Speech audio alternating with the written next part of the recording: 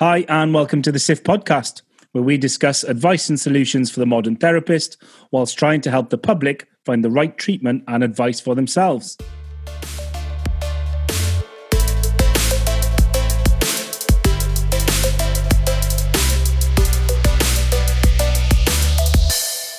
I'm your host, Mike James. Welcome to episode 15. I'm delighted to introduce someone who's got an unrivaled CV and an unrivaled passion for helping therapists and patients alike. I'm so pleased to introduce the exceptional Paula Clayton. Welcome to the show, Paula. Oh, that's very nice of you. Thank you very much, Mike. It's a pleasure to be on, and thank you very much for inviting me. Oh, that's our pleasure. Now, you're someone that we've always wanted to get on because you've got such a esteemed background and probably a different background, it's fair to say, to the average therapist. You've worked in arenas and in circles that is the dream of many therapists. And what we always love to do with someone who's got that specialist background is to just pick their brains, to shine a light into a certain arena for those who may want to or haven't had the opportunity to work in that arena, but often to show that it's not that different sometimes to the worlds that most of us work in on a daily basis. So in the shortest possible way, because we know how deep your sort of CV is, just give the guys a whistle-stop view of your background, your career to date, and who is Paula Clayton? Oh, okay. So I've got 20 plus years, probably nearly 25 years now working in elite sport. Started off in championship and premiership football, then moved into working with the English Institute of Sport and British Athletics for, I don't know, something like 12, 13 years. Very fortunate to be able to travel to World European Championships, Europa Cup that was at the time, Commonwealth Games and 3 Olympics. I have got 3 private practices as well. So I'm able to kind of transfer some of those skills into private practice. And I think I've said to you before, Mike, that it's always I always find it really rewarding to have the private practice work and the elite sport work working together, and it makes me better in both. I've also been, I'm also the elite sport director for the SMA, the Society for Soft Tissue Therapists. I work for BMI. I've just started there, actually. I'm going to start up a new sports injury clinic for them. I've got 3 private practices, I think I just said. I've written a couple of books, so I'm quite busy. I like to keep myself busy. So yeah, I've been very fortunate, but also there's an awful lot of people that want to, like you say, want to get into sport, but I don't think they realize it's not quite what it's cut up to be as well either.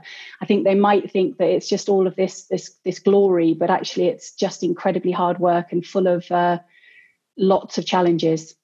Yeah. And you somehow managed to throw being a mum into all that mix as well. Oh yes, I'm a mum as well. So yeah, and I think something I get asked it a lot, and I'm sure your answer would be the same. But when people see someone who seems to have so much going on, then how do you fit that in, and how do you remain so passionate about doing it all? That's a great question. I always try to describe the fact that, and it doesn't sound very controlled, but my brain kind of takes me places that I must need to go, and I follow it. And so although it seems like I'm running around like a headless chicken, I am very organized, and I do pick and choose the things that I do. I have learned over a long period of time how to say no politely to things. But I do love to be part of somebody's journey. I really love to help the athlete to get that extra little bit. I really love to be able to get somebody to be able to do that, their bra strap. It's so rewarding. There's no job quite like it, is there? Where you can just, it's positives every day, even if they're tiny little marginal gains, they're positive every day. And so, it's a joy. It's a joy.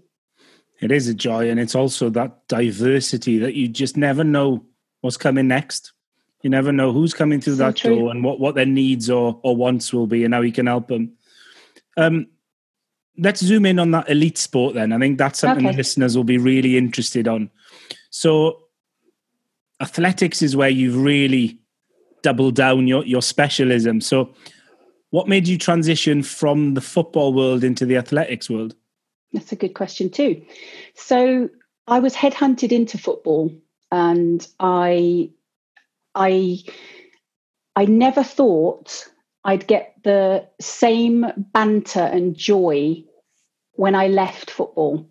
I really enjoyed that team sport. The thing about working with a team, and the only thing that I would have come close to it within track and field, is working with heptathletes. Because when you go to places like Gotzitz with a heptathlete, you're on the sidelines, they're competing, and you can watch. In most other avenues of athletics or track and field, you never know when somebody's coming back crying, whether they've won something or whether they've had a really disastrous time.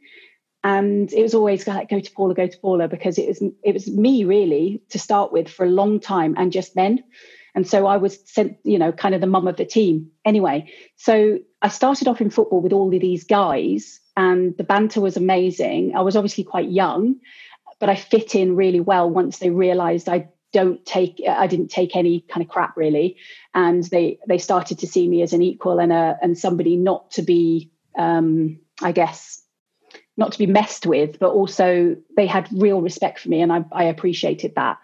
And I really struggled with that transition, because when I first went to track and field, I was like, how am I going to treat all these girls? Which is outrageous. What an outrageous thought, because actually they're way tougher than the guys were.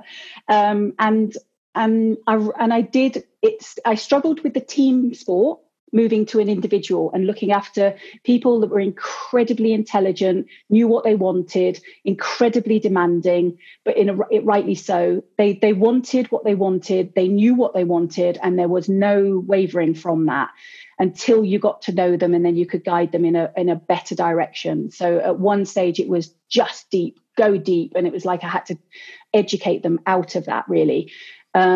And then I loved it. And, I don't work there now, obviously, but I'm still in touch with loads of athletes. I really care about them, and I really cared about them really maximizing their potential. And I think that that's the key, because if you're there to just suddenly try to climb the ladder and become, this is who I treat, you're no longer looking after the person in front of you. You're looking after your own things. So again, I got headhunted out of football into the English Institute of Sport, where I started working with multi-sports, lots of different England rugby, England football, ladies, England hockey, boxing, blah, blah, blah. Quite a lot of famous names in boxing and cycling all came through the doors at EIS. And then from there, I started working with track and field, and then I got fully assigned to track and field. They were going to take me out of EIS and put me into UKA and offer me a full-time job there. But instead, they came to an agreement, and I was just fully assigned to track and field.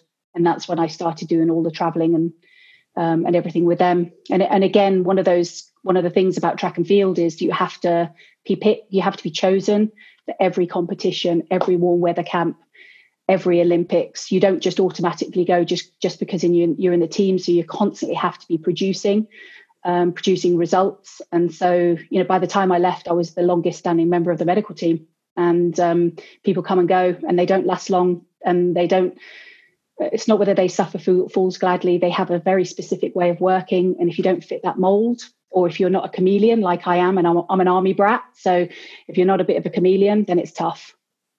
Yeah. And I think like one thing that really jumped off the page there, without disclosing any ages, you got headhunted into football as a female at a time when that wasn't the norm at all. Not at all. How did you find that transition in? I decided to go and do the FA treatment and management of injuries, which is that 2-year kind of football physio. And from there, I was working with Mark Leather. I don't know if you know Mark Leather. He worked for Liverpool. And I was also working with a guy called Andy Thomas. And Andy Thomas, he also used to work in football, but he's an equestrian physio now, really high up, very respected, as both of them are. And Andy kind of got me into EIS later on. He's the one who headhunted me into EIS because of the course, because I had top marks basically in that course, which is the toughest course despite my 2 master's degrees that I've ever done. And then Mark kind of encouraged me into football, and I started working with Birmingham City to start with, and then I worked with West Bromwich Albion for 4 years. The FA diploma is a ruthless course. Oh, it's a fun course. I really enjoyed doing mine. I did mine when I was in the military, and we had who came to teach us? It was a couple of ex-military guys. Pete Collinson. You know No, Pete? don't know him. Noel was that? Godfrey. Pete and Noel were both ex-military physios who were working as civilians in the MOD, but running FA courses. Okay. And then Mike Hurley. Yes, he was there. Do you know Mike? Yeah, so Healy, Mike came along. Mike Healy. Healy, Yes, sorry. yeah. He was there. And I loved the course. Brilliant course. But literally, it's a test exam the whole way through. 15 hours a day for 2 weeks. And you have to... The practical exams were like Gestapo interrogations. They were horrendous. Horrendous. And you left thinking, I failed that. Then they come out and say, oh, well done, that was brilliant. Yeah. It was awful. It's so true.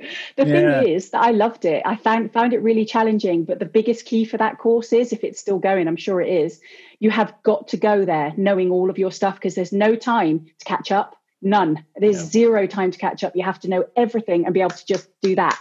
Because as soon as you get there and you don't know one page on that thing that they send you, you're out. Yeah. Those 3 big books, part A, part B, and then the rehab book. Part A, part B, and the rehab book. And think, I'll peruse these gently over the net. No, not a chance. Months worth of work before you get there. They're still sitting in the house. Yeah, me too. Mine too. Yeah. And some of the stuff now, I remember being taught on that. You're like, oh my God, wouldn't do that these days. But no. So zooming in on athletics, the one thing that is a myth that I hope you're probably going to bust for a lot straight away. This belief of these precious, fragile athletes who break really easily. What's your thoughts on that? No. They are the ones I've worked with, pretty much everybody that you can probably name going through British athletics. There are some who have learnt, and their coaches have learnt over time, the word overtraining. Obviously, that's the same in every sport, not just in track and field. There are some that have learnt there are certain techniques that have to be addressed, obviously, just like in any sport. And those are the ones that may have been considered made of glass or needed a hell of a lot of, or thought they needed a hell of a lot of input. I think there was in the darker days, I think there was an awful lot of treatment for treatment's sake. And I think there was a history of this is what works and this is what is needed. And it took time and trust to be able to turn that round. Now, I do manual therapy, so it's not like I'm trying to talk them away from manual therapy, because it has its place without question. In my opinion and my experience, it has its place. But there's a difference between being absolutely battered and being able to function the next day or go and do another set, for example. And I know that there's some people there that still really value very, very, very deep work. And then there's others that have just come out the other side of it and seen the benefit of it. So when it comes to, are they very fragile? Absolutely not. They are some of the strongest people I've ever met. And they are incredibly, because it's their sport, it's only them to depend on. They're incredibly strong-willed about what is right for them, and you want them to be that way. When somebody's coming into the team that isn't that way, it's a worry, and they have to. And luckily, they get picked up by the older athletes and kind of trained, if you like, in how they should be. And then we've got some great things like the Athlete Commission now that is really speaking for and letting the athletes to be able to speak up on their own behalf now, which is just phenomenal. And there's some great people running them, and Kelly Sutherton started that, and obviously isn't on the board, but for obvious reasons, because she started it up. But that girl, strong.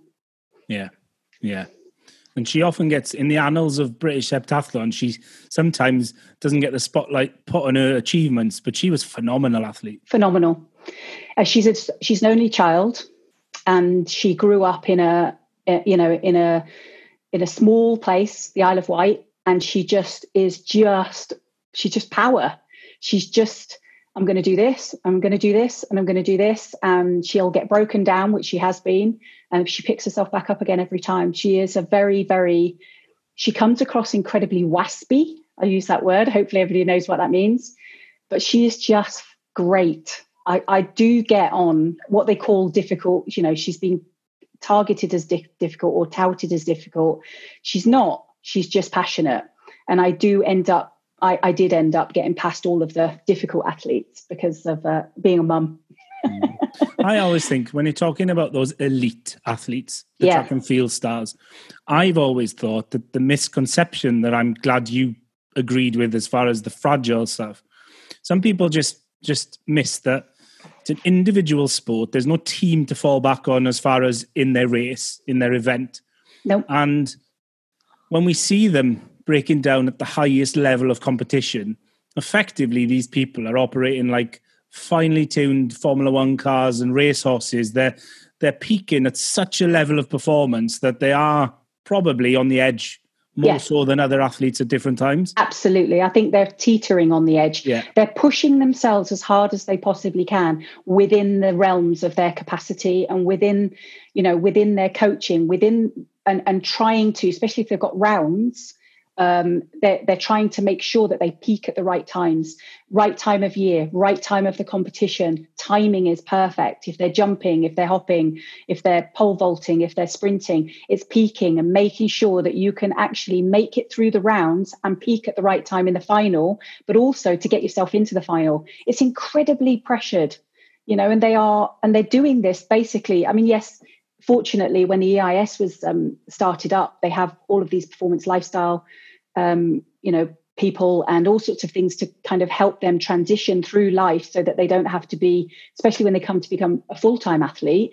So they then had the help to kind of help with housing, or if they were coming from university, or where are they going to train? How are they going to get to train? Maybe we have to pay for them to get a driving lesson. That was when that was established. But prior to that, the people that were kind of coming in. So when I first came in, we were in the likes of Dean Macy, Denise Lewis, all of those kind of people that had already kind of made it big and were kind of still doing quite well, but then was kind of almost transitioning out. Those guys had nothing, but even Kelly, when she came in as an older athlete.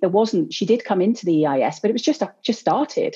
So it's not like she got all the benefits from that. And she worked part-time when she got going, as many of them do and did.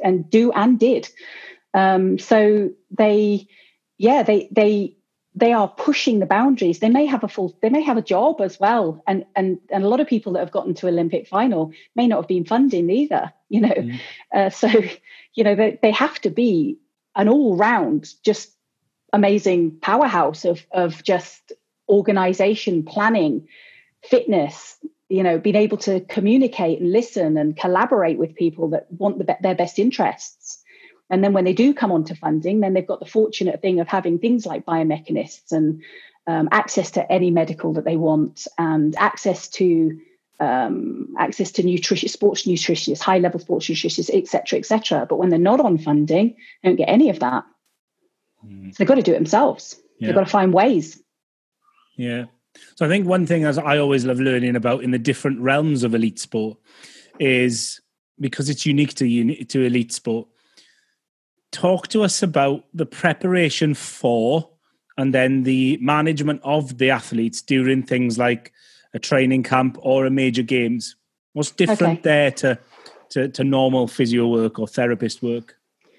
So I'm going to start with training camps, because they are, if you ever get a chance to do one, they are a novel way of really getting to know the athlete well, socially as well as within their their training, also their coaches, and often the performance manager or performance coach or head of coaching, whatever they decide to call them at different times, they're often there too. So you can also forge relationships with those. Now, the athlete within track and field, certainly it was athlete-centered, coach-driven, and then support team supported, if you like. And they have so being able to build and grow those relationships in a warm weather camp is massive. You have more opportunity to see the forces going through the body, what kind of, you have time to chat to biomechanists, in the fact that they're there on the camp as well. They'll be filming, they'll be chatting through quite quickly with the coach what they've seen and the kind of things they would come up with. So Paul Bryce, for example, would come up with advice for the coach and saying, I think, we need to look at this. I could be standing there listening to that as well. And then that does influence the kind of things that I might be looking at when I'm in the treatment room. It also gives you an opportunity to, if there are some anomalies in their biomechanics or their discomfort, I guess, in some of the techniques that they do. There's times to address those where you don't necessarily have that time at a competition. So it's a real good time to get to know somebody's body, the forces that they're doing, the kind of athlete that they are, what their goals are, what their aspirations are, what their fears are, what their worries are, and also the way their body works and what seems normal to them at that particular time, on that particular day, in that particular temperature, doing that particular technique. And then you learn all of those and you put them all together. And what you have is then a picture of a baseline. So you're at a warm weather camp. So you're fairly healthy if you've got to the warm weather camp, otherwise you'd be sent home. And then, so you're getting an idea of the problems and also the excellent training that this person's going through, and you can, and then that is a baseline, so that when you are back in the country and you're no longer warm weather and you're kind of between that and going to a competition, you can keep an eye on that, because you're well rehearsed in that particular, and that's just that one person, times that by how many. So you have the advantage of, so we don't like to talk, I mean, it does happen, but we don't like to talk about making an athlete therapy dependent, but there are relationships that are forged. So you could imagine if you've got your favorite hairdresser and you're going to get your hair cut and you turn up and they say, so-and-so is doing it today. You're like, I might wait. Okay. And the same thing happens. And it's not necessarily that athlete's dependent on you. It's much more about the fact that she knows my body. She knows how I train. She knows my competition. She knows my coach. She knows my goals. She knows what I'm going for. It's actually rather stick with her. So I'm going to wait and speak to her about it, because I don't have to explain everything over and over and over again to this person that knows me. So that's the fortunate thing about being able to, or being chosen, like I said right at the beginning, to be able to go to camp after training camp, after competition, after competition, after competition, is that you do become one of the staple people. When you're at a competition, it's very different. It's very highly charged. The behaviors are very different. So in a camp, it's all laughing and joking, banter, music's blaring, it's at the top of the volume, they're having fun, they're dancing, they're messing around. They're just basically having fun and just getting on with it. At a competition, that person that's really chatty, really outgoing can just headphones on. So therefore, you then have that situation where there's a person in front of you now, and they're saying to you, oh, my Achilles is something. Yeah, headphones on. You can't even communicate with them. So if you don't know them, and you don't know their body, and you don't know what's normal for them, and you don't know their personality and how to talk to them and how to calm them down and how to assure them, reassure them, then it becomes difficult for somebody new coming into the team. So having that capability and having that relationship is massive, just like it is with private practice, right? People come in, or you see people you're coaching, or you're doing your online stuff with, or somebody that comes into your clinic. You've already know what they can do, what they could do, and then you kind of think, well, they're not being able to do that right now, so what am I going to do about that? It's the same thing. And then you have the headphones. So you can imagine somebody coming into your private practice here now, not talking to you, and they're just like expecting you to be able to just do it. You know what? You know me. You know my body. Just do it. And they're and then other people come in and they're blah blah blah blah blah blah blah blah blah blah. You can't get a word in edgeways because they're so hyper about it. So yeah, it's adapting to those different things, and it just makes you a little bit more in tune with them. And that's where I think the hands-on stuff comes into its own, because you've got to feel, what you're looking for, what you're feeling, what's right for them. They come in and they go, oh, I've got this. And then you go, no, it's fine. You're absolutely fine. It's normal. And they go, are you sure? Because you would know. You go, you're perfect. You're fine. Off you go. And they're like, okay. And they believe you, and therefore they calm down. Their anxiety calms down, because some of that, added discomfort comes from pressure, doesn't it? And anxiety, and the whole brain science thing. So did I answer your question?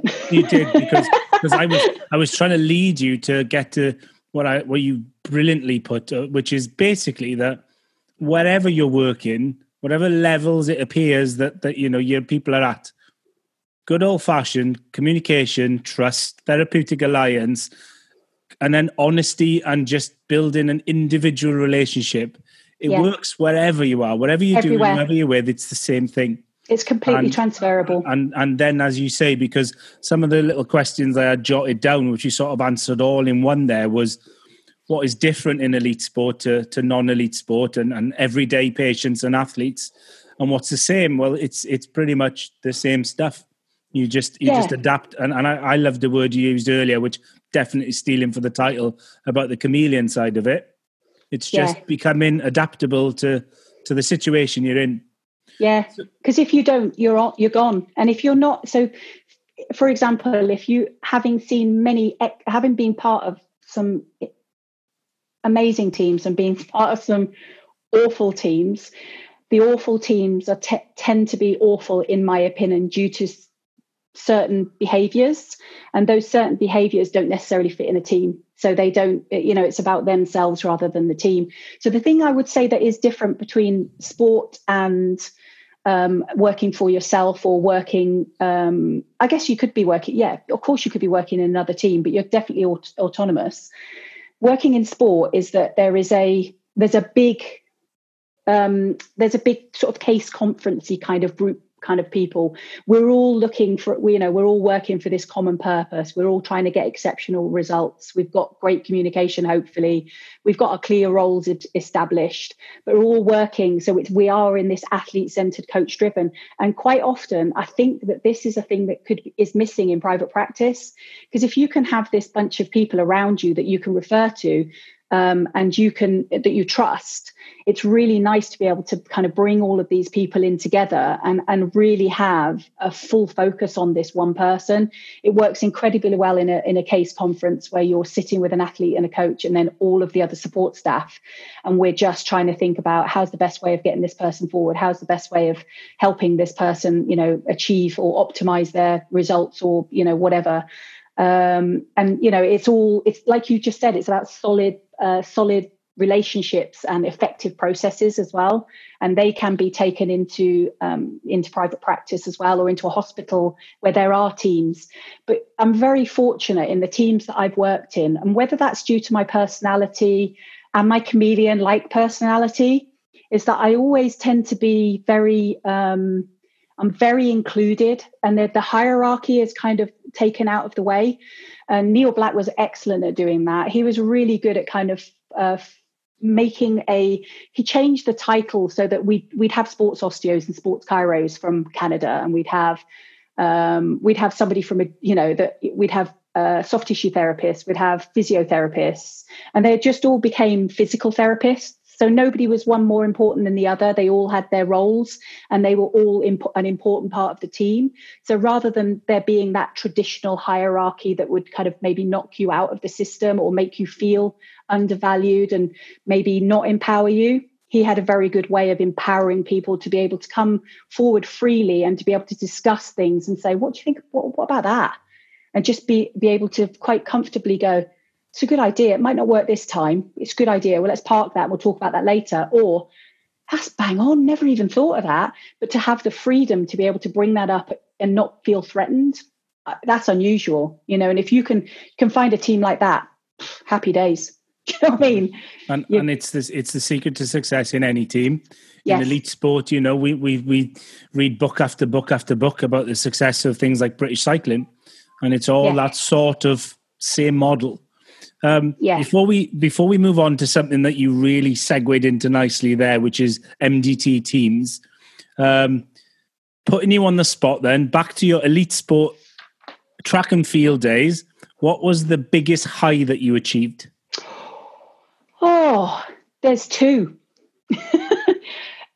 But I actually there's a couple. I have been I love jumpers. Okay, I love heptathletes and I love jumpers, and I managed to kind of like my way into that kind of that direction. I was always really fortunate to be able to go watch those and kind of take myself away from the warm-up track and go watch the triple jumping and the high jumping and some of the long jumping, and certainly the heptathlon.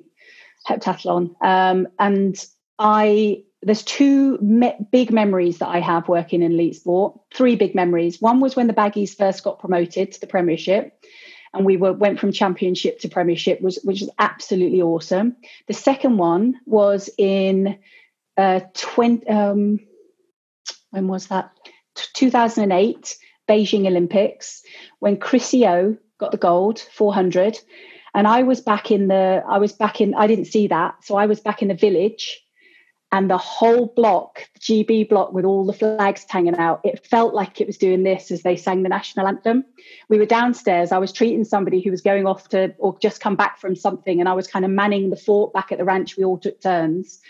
And the whole block, we had 2 blocks right next to each other, and it just erupted in the national anthem.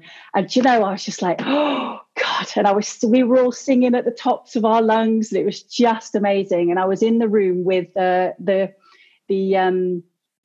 BOA team, medical team. And obviously I was part of the track and field team, and we were all together, and we were all like arms around each other singing. It was just phenomenal.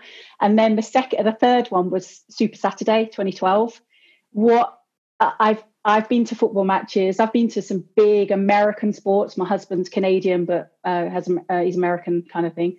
And I've been to some big sports, and that 90,000 or 95,000 capacity, all cheering for the one person, was just like, wow. And it just made you cry. It made your heart pump. It made you proud. It made you, but I could only say it was like being a mum who's proud of their kids.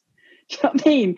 They've done so well. It's got nothing to do with me, really, per se. We're part of the team, but they've done this. They did this themselves, and they just you're just so proud of them. You're like, oh God, it's brilliant. So those 3 big things, they were great. Yeah, well, we watched Super Saturday on telly because we would go in the next day to watch Bolt.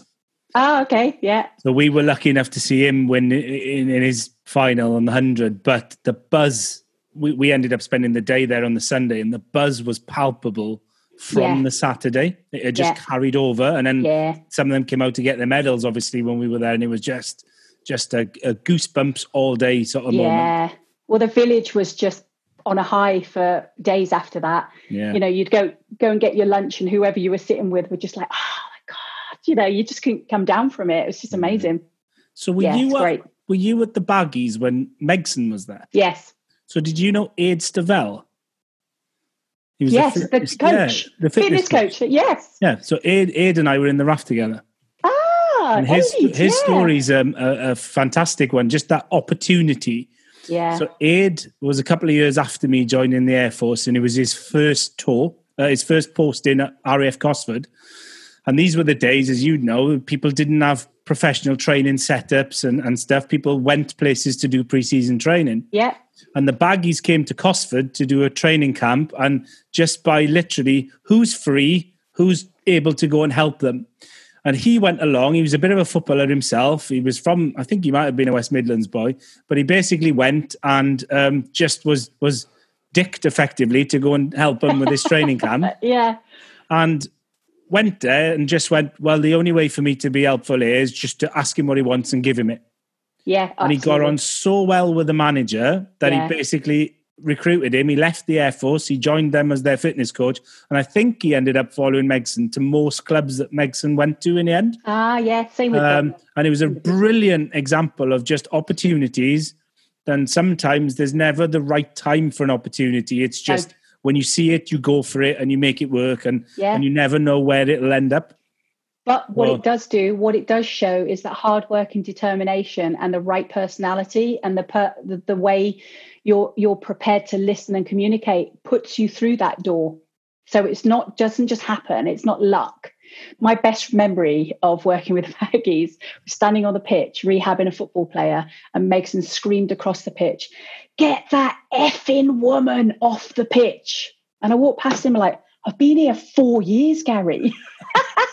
And he followed me in afterwards. He's like, "I'm so sorry. I don't know what I was thinking." But he was incredibly volatile, as you know. So I could just laugh about it because I knew he didn't mean it. He's a classic redhead, isn't he? Oh, and he's a thrower.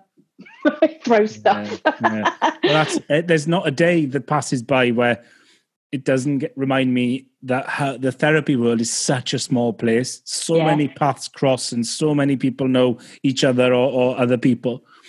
So you mentioned earlier about the benefit of a multidisciplinary team. Yeah. Now, I'm of such a similar outlook because of my military background. Of course. When I was at Headley Court, we had these multidisciplinary teams. It was comprised of everything from social workers to surgeons, basically, and everything else in between. And it was through that team, we can replace sort of athlete-centered, coach-driven with patient-centered, therapist-driven. Yeah. But it was the same format. We all collaborated and worked together to get the best outcomes for that person. So you and I have chatted at length before about that. We know we agree on that stuff. To those who may not have worked in that background and would see other therapists, particularly who may have businesses that they would see as competition near them, how would you sell networking and working together in a team way as a real beneficial thing for every therapist to be part of? That's just incredibly easy. I mean, the first thing we have to do is talk about the different names, because obviously you've got your multidisciplinary team, which is just a team of professionals. They're different disciplines and they often don't overlap, do they? Then you've got interdisciplinary, which is another word that's used where you're working in a coordinated fashion, and you're working towards a common goal. And my favorite is what I consider, when I've worked in the best teams, is transprofessional, which comes as being the perfect team.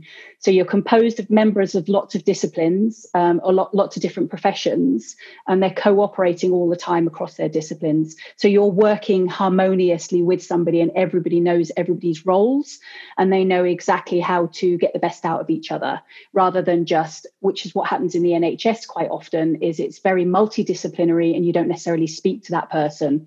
You just know that they're there, but you don't necessarily understand their role, so you don't get the best out of it. When it comes to the difference between being able to manage an athlete or a person, a human being, general public, by yourself, compared to having a respected and collaborative team around you that you can draw upon for advice, referral, just another set of ears, but a number of another sets of ears. What that does, this is how I would sell it. What it does is it gives that person standing in front of you the absolute best you can possibly give them. You haven't cut any corners. You haven't stood there and gone, I'm the only person you need to see. I am the buck stops with me. You don't need anybody else in your team. I am the best. Because that's effectively what it could come across as, because you're keeping them within your fold and you're not looking elsewhere for that help. If you have other people in the system, in your own system, that you can use to benefit the treatment of that athlete or that person in front of you, then they are not only getting bang for buck and are prepared to pay you for it, they trust you, they respect you, and they are incredibly thankful that you went above and beyond the call of duty. Yeah. Did I sell it? Oh, absolutely. I think the power and confidence that you will portray when you say those words to someone, I'm not the best person to help you right now, but I know the person who is. And that actually then is a fear I always think with therapists of, that's admitting a failure and you're losing a patient to someone. I can guarantee you now, you will keep that patient for life. Forever. Absolutely. And they will be so loyal and trusting to you, and they'll probably bring other people to you because you've suddenly gone, I cannot explain to you any better that you are more important to me than anything else. Yeah. So I think that's probably done more than enough to sell the MDT team. So I think it's a really good time to drop the bombshell on the listeners, particularly those SIF members amongst us, that we have been in discussions with Paula for a number of weeks now. We have this shared vision about working as a multidisciplinary team. And we are pleased to announce that Paula is going to head up. She's going to lead our multidisciplinary team working group forward. What we're going to be doing over the coming weeks and months is starting to roll out some options that you guys can take up. We're going to have little expert panels of therapists where you can come to us with your patients, where you can ask case conferences and questions on a one-to-one basis or as a group. You could even get your patient to have an assessment as part of a multidisciplinary team setup. So stay tuned for that. Get in touch if you want to know more. We're going to be leading that out. But Paula, with that phenomenal background that you've just heard, will be the lead therapist for SIF, driving that forward. So whether you want to use it and utilize it as a therapist for your patients, or whether you want it just as the wider support network, or you may want to be an expert on the panel. So we'll be coming to you, but do please feel free to appreciate and approach us on that stuff. We are looking for members to pad out that team and see how we move it forward. So I think wrapping up, there is one thing that I'd love to get your thoughts on, and that is writing a book. You've said, you've done a couple, and I know because you've got such an honest answer to most of these things. There's probably things that people think are harder than they actually are, or easier than they are when it comes to writing a book. So tell us how it came about, and then the process of how did you choose what book to write? How did you start writing your book? How long did it take? All that sort of insider info of things that people don't know authors get up to. Okay, really good question. Okay, so I'm going to be brutally honest. It's incredibly difficult when you first start, but not if you're incredibly organized. So when I was asked to write my first book, I was approached at a conference, and somebody had said to me, after I'd spoken, somebody had said, why do you not teach? Why haven't you put all that in a book, basically? And I was like, I've never even thought about it. So it was like, well, would you think about it? And then that's how it came about. So of course, I wasn't in the frame of mind of writing. I was working full on in elite sport right then, and I had 3 private practices I was running on the side. So I was busy, and I was just like, and if it was now, so I've written 3 books now altogether, and obviously each one gets a bit easier. And I'm probably the hardest on myself than as most people are. So therefore it can take a little bit longer. So organization is the key. Know exactly what you want to write and how you want to lay it out. I'd come from a background of getting results, getting promoted, getting results, being on teams. So my proof was in my pudding. It was very difficult to put that down onto a piece of paper without keep saying, in my opinion, but you have to. It's the only way. So it's very difficult for me to try to kind of almost go backwards with all due respect, to try and put it into words to explain to somebody who doesn't know what I was talking about, and to try and take my head back to not the doing. And the reason I wrote a book on SIJ and piriformis syndrome is because I've had 3 prolapse discs and SIJ problems myself and struggled. And I know a lot of people out there do. And so a lot of people come to see me about that. So there's kind of natural progression for me to write about that one because of my own personal experiences. And I always believe, and I'm sure you believe too, and many people out there, when you've got an issue yourself, you get really good at it, and people come to you for it. A bit like being in the endurance physio.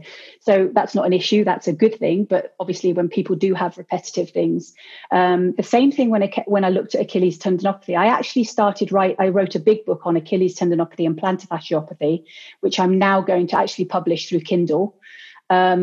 Because I decided I wanted to self-publish this time. From that, I took the little book, Treat Your Own Achilles, because what I learned from the last book was that so many people bought the SIJ book that had the issue, but it wasn't written for them. It was written for a therapist, and I never thought about the end user, which was bad. Unfair, and I didn't realise. So lots of people bought that book, tried to scrap their way around it, and so I think I may do an end user one for that as well. I haven't decided yet.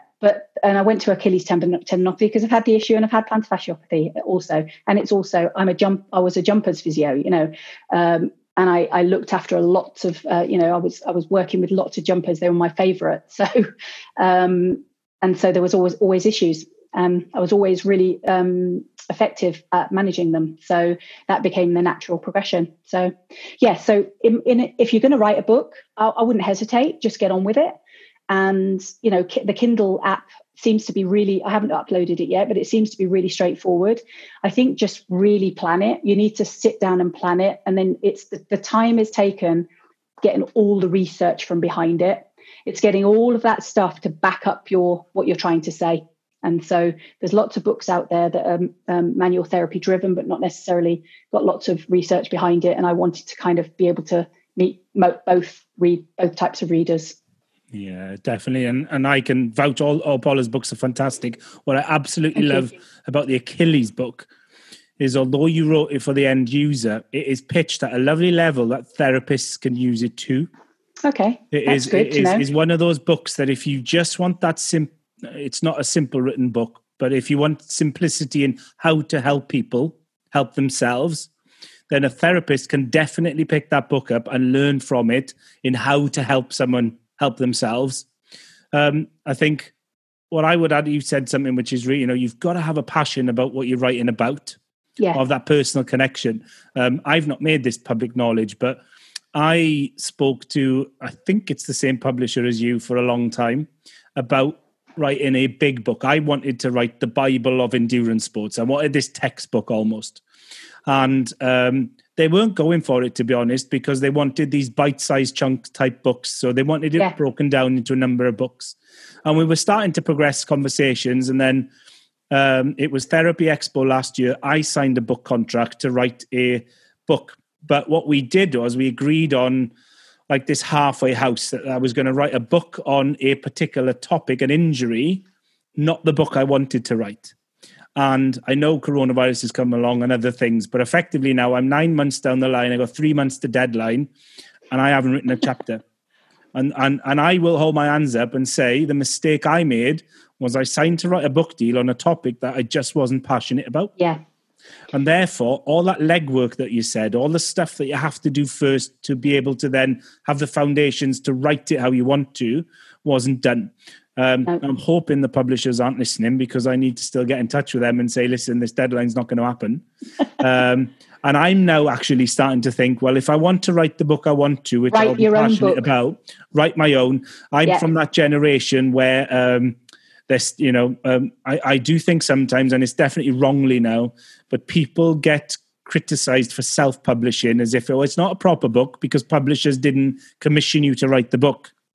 And it's nice to have a big publisher behind you helping you. But ultimately, and I've learned this on my journey, publishers have certain types of books they want to write or publish. And if your book isn't there, it's not because it's a bad idea. It's just not what they want to publish. Agreed. And therefore, write your own book. Go and do the book your own about, I teach a course and effectively I want to write the textbook to my course. Yeah, that's what I've always wanted to do. So that when I turn up on my course to teach, I give you the book. Boom. Yeah. And that's, if you don't remember a thing from today, it's all in there. Yeah. And I'm pretty confident that even though the book I want to write is probably a damn side more work than the book they asked me to write. Yes. Then it's going to be easier. You'll love it though. It's going to be easier process for me to write that. And that's exactly what I did with the SIJ book. It was a course I was teaching. So the book was just like, there you go. Yeah. Or actually buy it first and bring it with you. Yeah. Or because otherwise you can do it other way. I can't. The way I do my course now is they either get they get the option, they can get a physical binder of the 250 odd slides that are on my course, or they can get it emailed to them as a PDF. Yeah. But I still always think with that because it's slides, and slides intentionally try to leave a bit of the detail off for me to talk about the detail. Yes. Then if you picked up my slides 6 months after the course, you're probably not going to get the context of a lot of it unless you spent the day scribbling 1,000 notes, which means you might have written stuff you don't really remember what you were writing because you were just busy scribbling. So true. And what I would get, I'd get to the end of that, something like that, and they'd be going, and can you have, and I say, it's in the book. Don't worry, don't panic. Everything's written in the book. It's in detail. It actually goes through step 1, step 2. It's all there. And something powerful about being on a course where that lecturer or the teacher says, turn to page 29. Yeah. Boom. Yeah. There you go. This is what we're talking about for the next half an hour. It's going to be supported with some PowerPoint or some practical stuff, but effectively, boom, there it is. Yeah. So we will be trying to self-publish. I need to find the way that you seem to have invented a 30-hour day and an 8-day week to get all your stuff done. but yeah. Yeah. I think it's been fascinating for me. So I'm hoping it's fascinating for all the listeners. There's so much that you've got. There's so many strings to your bow. We always push the message that it's not about the years you've been qualified. It's what you've done in those years. We see many therapists that are only 2 years graduated, but they work like they've been qualified 10 years. And likewise, we see 10-year therapists that aren't much better than a 2-year therapist. And Absolutely. I think what I would always try and explain yourself as is you're someone who has utilized the years that you've been practicing, and you've stuffed things into this treatment bag, and you're so much experience that you're happy to share. So where can people find more about you, your books, everything else you do? Okay, I'm going to finish with one statement first, because I think that anybody's looking to work in elite sport, don't forget that if you're ever rejected from something, it's because you're being redirected to something good. That's the first thing. Keep going. My books are available on Amazon. One's on SIJ and piriformis, one's on Achilles tendinopathy, which is Treat Your Own. And I've got a website, www.sttforperformance.com. And I am on Twitter and Instagram at Paula Clayton STT. Easy to find me. Brilliant. Thank you so much. We know how busy you are. Thank you for giving up an hour of your day. Paula's been in work all day today and has come literally home, jumped on to record this. We will chat soon. And to everyone listening, do watch out for our announcements about our MDT clinics and offerings. Paula's going to be the driving force behind that. And I think it's going to be to the benefit of everyone associated with SIF. But as we've talked about today, the patient before anyone else. Thanks, Paula. Thanks for joining us, and we'll speak to you soon. Thank you for having me. Bye. As always, thanks for listening. If you've enjoyed this or any other of our episodes, then please do like, share, subscribe, and leave a 5-star review on whatever podcast platform you use. You can find us across all social media platforms as Sports Injury Fix, and also on our YouTube channel. Thanks to our sponsors, the fantastic therapistlearning.com, the high-quality, easily accessible, curated learning platform for the modern MSK therapist. Stay safe, keep well, we'll be back soon.